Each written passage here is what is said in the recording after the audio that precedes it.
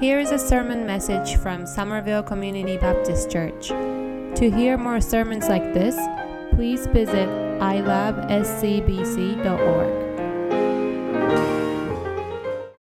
Good morning, church. I'm glad you have joined our online service of Somerville Community Baptist Church. I'm David Lee, and I'm here to preach the gospel. It is always my greatest joy and honor to talk to you, to using the Word of God to encourage you, uplift you, sometimes challenge you, and give you a comfort during this very difficult time. Can you believe it's been already over 7 months? We haven't had our in-person service here after the outbreak of coronavirus. You know, I actually had one in-person small group meeting this past Thursday with the Francesca's group. We had about 8 people, as you can see on this picture. We were able to gather, of course, keeping our social distance, wearing masks, but as you can see, they're all smiling right now, behind the mask. But we had an amazing time. And we realized what we've been missing out. Oh my God, these all in-person gatherings, in-person fellowship that we took for granted, it was so precious moment. It was so invaluable moment. We talked about our life for the last 7 months after the outbreak of pandemic crisis, and really learned, and which also saddened my heart, that there are a lot of things really changed, impacted, and even being destroyed. For the last 7 months, ever since this breakout of coronavirus, for only within 7 months, over 200,000 people died. And over 8 million people being tested positive with coronavirus in our nation. Globally, over 1 million people died. And over 41 million people being tested positive with this virus. It's not only the virus that really impact our life. It is also kind of outcome or byproduct of this coronavirus. This coronavirus spread and transferred so fast, but there are this outcome or byproduct of this coronavirus, such as anger, such as, anxiety, fear, worry. Those are the ones who are actually outpacing this coronavirus, really impacting and destroying and changing our lives. There are so many deaths and sufferings in our church congregation and their family members. And as I was reflecting on how they died and went to heaven, I thought without this coronavirus pandemic crisis, they would probably live longer. I thought of Nancy Stead. I thought of Heather's brother Dale. I thought of Roy's father, and all those they could have probably lived longer without this whole pandemic crisis. But this lockdown, being isolated, and not being able to have the socialization or fellowship, not being able to even see their own family members, I'm sure that really hit hard on all of us. As a result, we are dealing with this worrying, fearing, and also anxiety in our life. There is a psychiatrist named Dr. Edwin Hallowell, and he wrote a book very simply called Worry. That's the title of the book, Worry. And in his book, Dr. Hallowell, he talks about a little equation for how people have worry. How people have worry. He said this: when there is increased vulnerability, when there is decreased power, worry grows. As you can see in this, your screen, that equation, when we feel more vulnerable on certain circumstances, and when we feel less powerful upon them, we tend to worry more. He says that worry is not a direct product of the circumstances.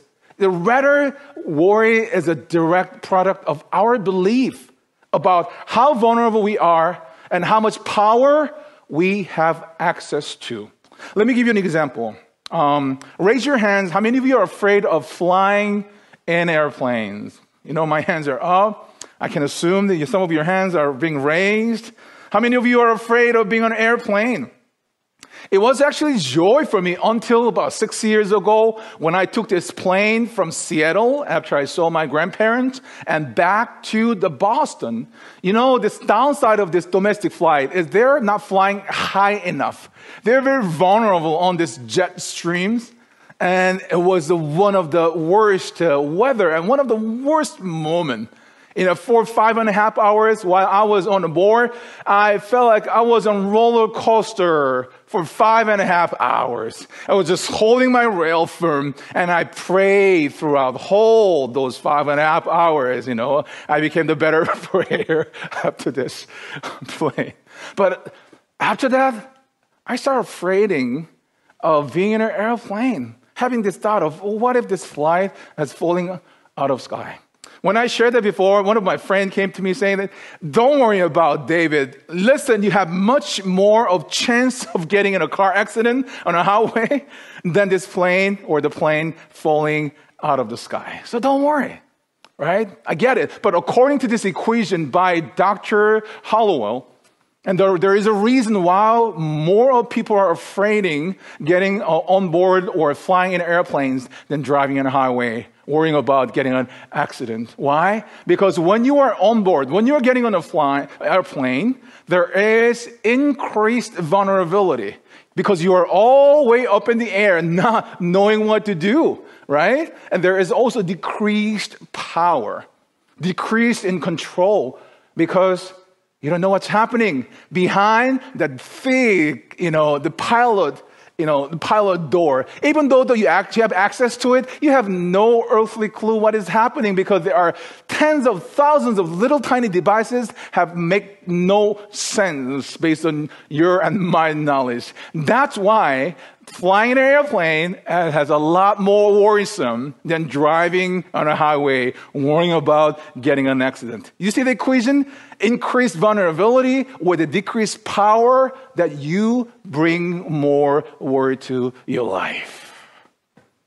Let's say, someone that you love, deeply love, is sick, and there is nothing that you can do about it. You feel so vulnerable, and at the time, you feel so powerless, right? Because you have no cure, no clue about that sickness. That's why you worry more. Let's say your wife is actually distancing herself from you, and you've been trying to restore that relationship, but she keeps going and going away from you. You feel vulnerable. You feel out of control. Now you start worrying. So when we go through these difficult times, when this worry, fear, anxiety hits in our lives, what we do, we often let those worry, anxiety, fear lead us to kind of overcome our life, right? Make us this kind of this defeated mode, depressed mode, or self-pity mode. And if you are honest with me, I'm sure everyone struggles at some levels with this concept of worry, or concept of fear, or concept of anxiety. Now, at least that is not the case to Apostle Paul. Apostle Paul, he was going through the season of extremely difficult times. Instead of he chose worry, but he chose different strategy. He chose joy. He chose joy. Think about that. His circumstance is perhaps one of the worst worrisome circumstance, right? Remember the equation? Increased vulnerability. Now, he's behind the bar and in this house jail in Rome, not knowing what's going to happen. And history tells us, he was most likely killed, toward the end of his prison time in there. Increased vulnerability, not knowing what is going to happen. Decreased in power, because he's being chained to the Roman guard. Everything's been really restricted in that house jail. Of course, there's a lot of reason that he would become worrying and worrying and worrying more. But instead of he choose to worry, he chooses to joy. Last week we started this series called Finding Joy During Difficult Times. We talked about the fact that Paul is writing this whole letter while he was in prison. And even though he was in very vulnerable, seemingly powerless situation, he chooses joy. Even though his personal power is limited, he recognized that who is in charge. We learned that he was able to find joy through this covenant fellowship that is called koinonia, or holy unity. which is perfectly depicted or explained the second chapter of the book of Acts about the life of the first church. He was able to find this joy from this anticipation of God who began a good work in you and me will carry it on to completion until the day of Christ Jesus. And today, we're going to continue to look at how Paul finds joy despite his difficult times. And my title for today's message is this: Questions that help you finding joy during difficult times. Questions that help you finding joy during difficult times. And I have two joyful questions that I'd like to teach you so you can apply this question to your life and hopefully finding joy regardless of your circumstances. Here's the first question that I think we can glean from Paul's words here is this: how can God use this? Would you say that with me? How can God use this? How can God use this perhaps struggling circumstances? How can God use this difficult, seemingly impossible circumstances?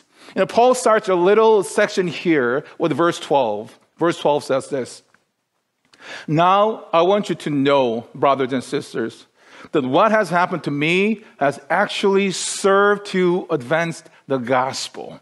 So, what has happened to Paul? He's in prison. He's awaiting trial, possibly for his death. But Paul is saying that I want to tell you that I am joyful. I am filled with joy because what has happened to me is serving to advance the gospel. Paul is saying, you know what? My imprisonment is actually using for a good thing. My plan as Paul is actually going to Rome. This is my final destination, final plan to going to Rome, plant the church, spread the gospel, and it will be end of my ministry. I learned a lot of experience. I learned how God used me from the place in church like the Philippians, churches like Corinth, churches like Thessaloniki, churches like in Ephesus. God used me to plan. God used me to spread the gospel, and we started the ministry of the church. I know God is going to use me in this Rome, but the reality is exactly opposite. He is finding himself behind the jail, behind the bar, not doing anything. He can't do anything because he is powerless. He has no control over his life. But when he asked this question, how can God use this? Reflecting on that question, he was able to see this amazing, amazing statement. Now, I want you to know that, brothers and sisters, what has happened to me has actually served, advanced the gospel. And there are two examples that he shared. He was grateful. He was joyful. The first is found in verse 13. Verse 13 says this: As a result, it has become clear throughout the whole palace guards to everyone else that I am in chain for Christ. He says this whole palace guard, and they're finding about Jesus because of my imprisonment. I never expect this way. And I never even thought this is going to happen. But God used my worst time. God used my most difficult times and difficult circumstances actually still do good. Spread the gospel. That's when I found greatest joy. I mean, think about that. Paul is being chained 24/7 to the Roman prison guard. Until this guy's shift is over. Let's say that 8 hours, and after there's another guard coming and being chained to the pole. Paul is saying here, I've used this all opportunities as I'm asking how God could use this circumstance. As I ask what Jesus Christ would do in these circumstances. He started preaching the gospel. I can probably picture this. He'd probably say this: hey buddy, to the chained Roman guard, right? Did I explain you, by the way, this bridge illustration about the gospel? Oh, I did? let me remind you, because you're in chains for the next 8 hours, we have nothing to do.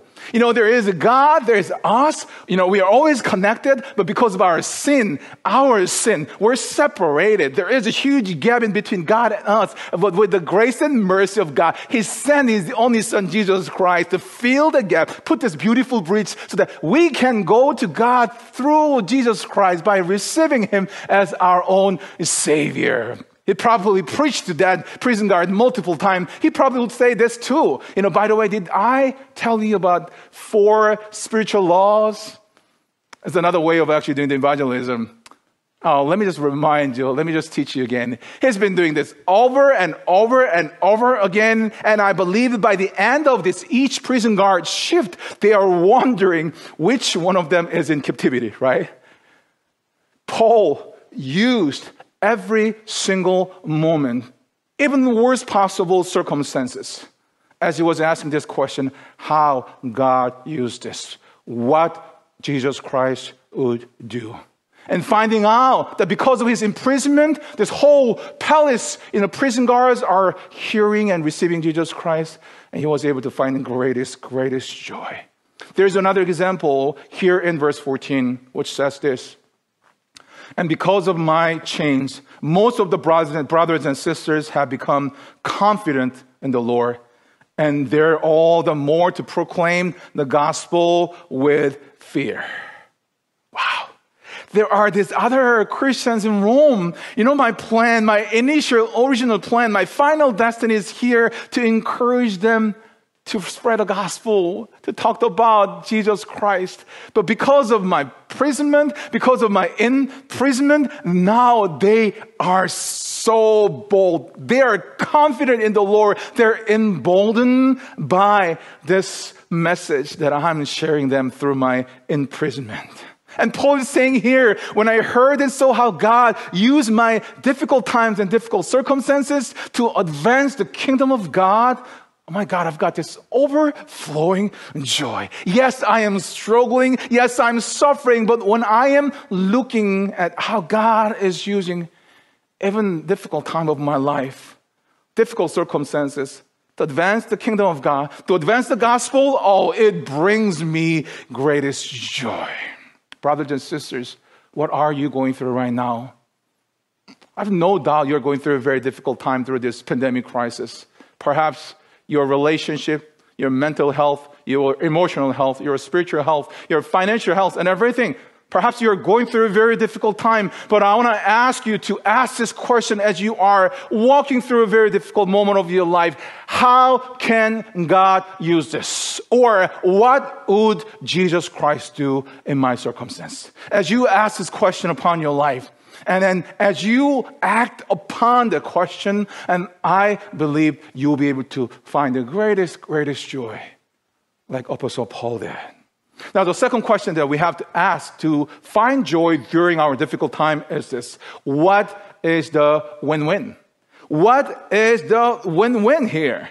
Okay? When you are going through some time of struggle, I think it is critical to follow Paul's logic that is laid out here. And he's basically saying, what is the win-win here? In fact, would you say that with me? What is the win-win here? He said this, if I have God on my side and he has my best in mind, then what is the worst that can happen to my life? Because this is a win-win. In fact, Apostle Paul, he takes one extreme example all the way to his death. Here in verse 21, one of the most perhaps famous verses in the Bible, which I'm sure that you can memorize this, very short and simple as this. For me, to live is Christ, to die is gain. In fact, would you say that with me? For me, to live is to Christ, to die is gain. He says that even I get to live, it's a win. You know what? Because I can get to connect with you guys. You know, you, the Philippian church, the people that I love, I can get to watch you guys grow in spirit. I can get partner with you to advance the gospel again in Philippi, even here in Rome. He also said, even if I die as a win, I might die here. You know, death in Rome is a real possibility. And as I said, in the history, it tells us that eventually that would happen to Paul. Paul says this, if I die, then I'll go to the place where there is no more tears, no more sorrows, and no more sickness, and no more chains. There is no more thorn in my flesh. Remember, the Apostle Paul prayed 3 times because of thorn in his flesh, because of his physical sickness. He prayed 3 times, and God says, my grace is sufficient for you, and my strength, my power is made perfect in your weakness. Basically, you're good enough. Deal with it. All this pain, you know, finally this thorn is going to be removed from my body. When I go to heaven, there is no guilt, no regret, and there is no remorse. And especially, I get to see my Lord Jesus Christ. You see that? Even if I'm alive, even if I die, it's all win. Why? Because there is our Lord Jesus Christ. There is a God who is always on my side, who always leads me to this triumph, this victory. There was an evangelist named John Rice. I don't know if you heard about him. He was an evangelist in Texas in the beginning of 20th century, and he started getting notes from his rivals saying that he needed to stop preaching, otherwise they would kill him.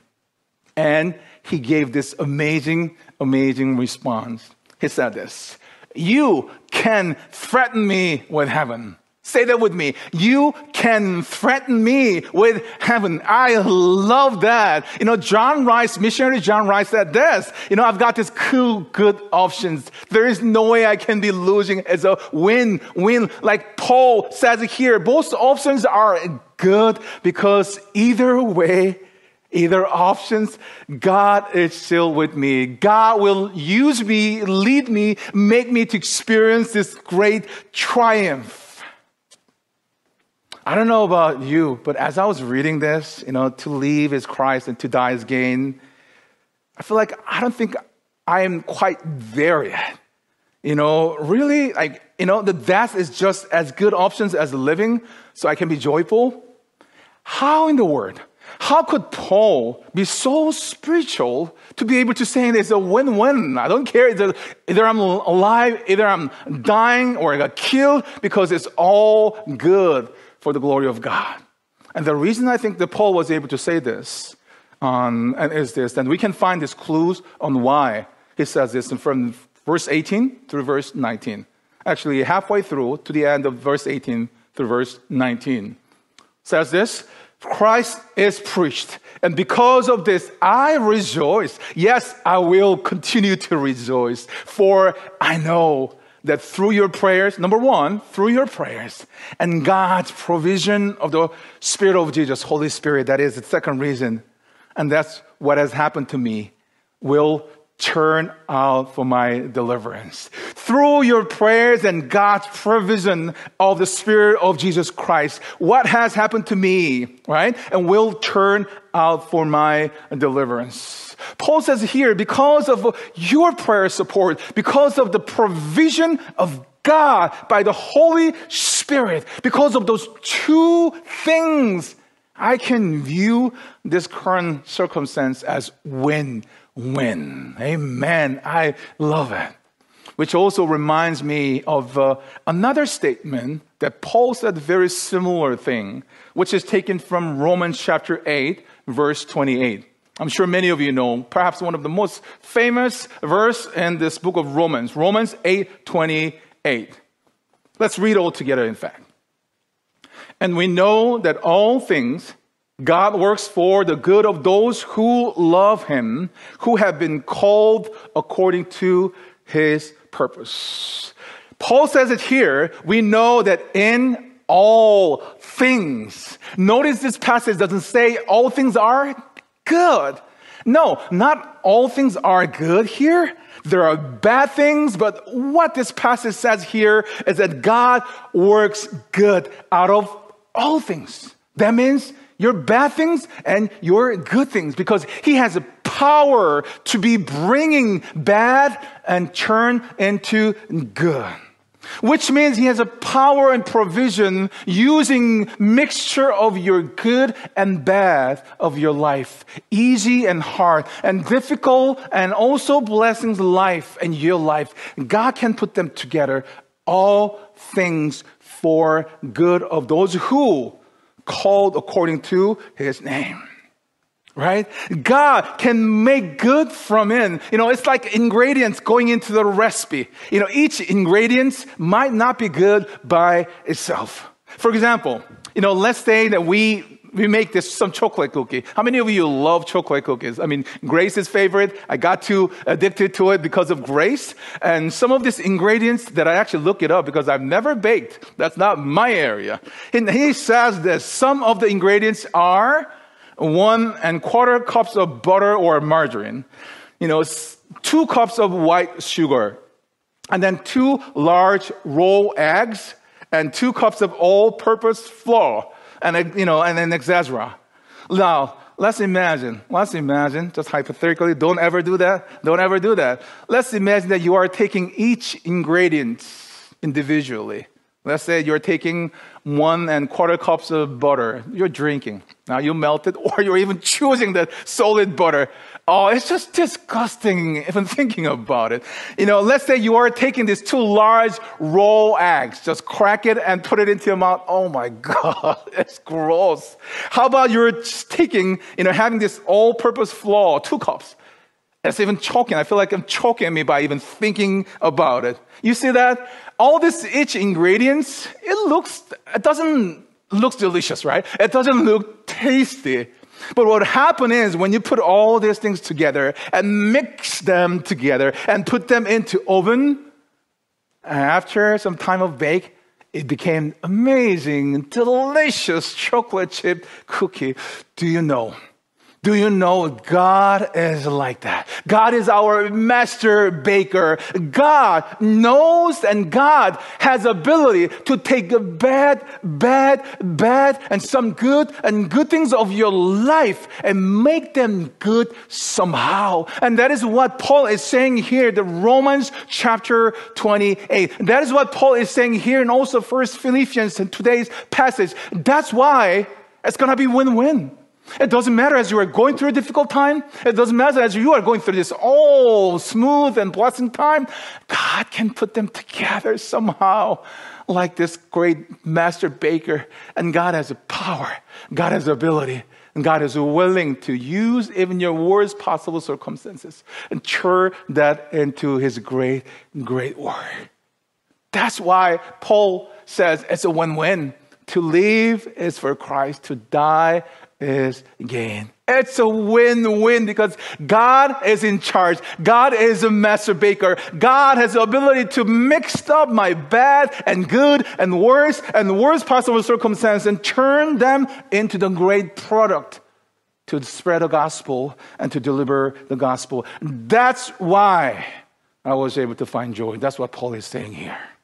Brothers and sisters, I'd like to end the sermon right now. We are walking in the very difficult time. We're walking, feel like it's such deepest valley, right? There is no light, seems like there's no hope. It's very difficult because of this lockdown, not being able to see each other, being isolated. We're being really hit hard because of this coronavirus, mentally, spiritually, financially, emotionally, and also relationally. Difficult times, not to mention, without a doubt. But I would encourage to ask these 2 questions as you are walking through the storms of your life, especially right now.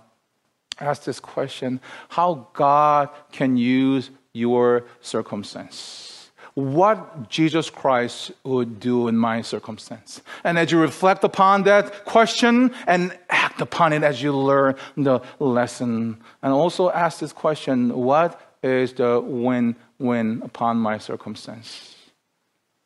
And as we ponder that question, knowing that God is in charge, God is our master baker, and God is the one who is capable and willing and loving and eager to use your circumstance, not only give you a comfort during that time, and putting all those difficult and good and bad things to make good things for our life.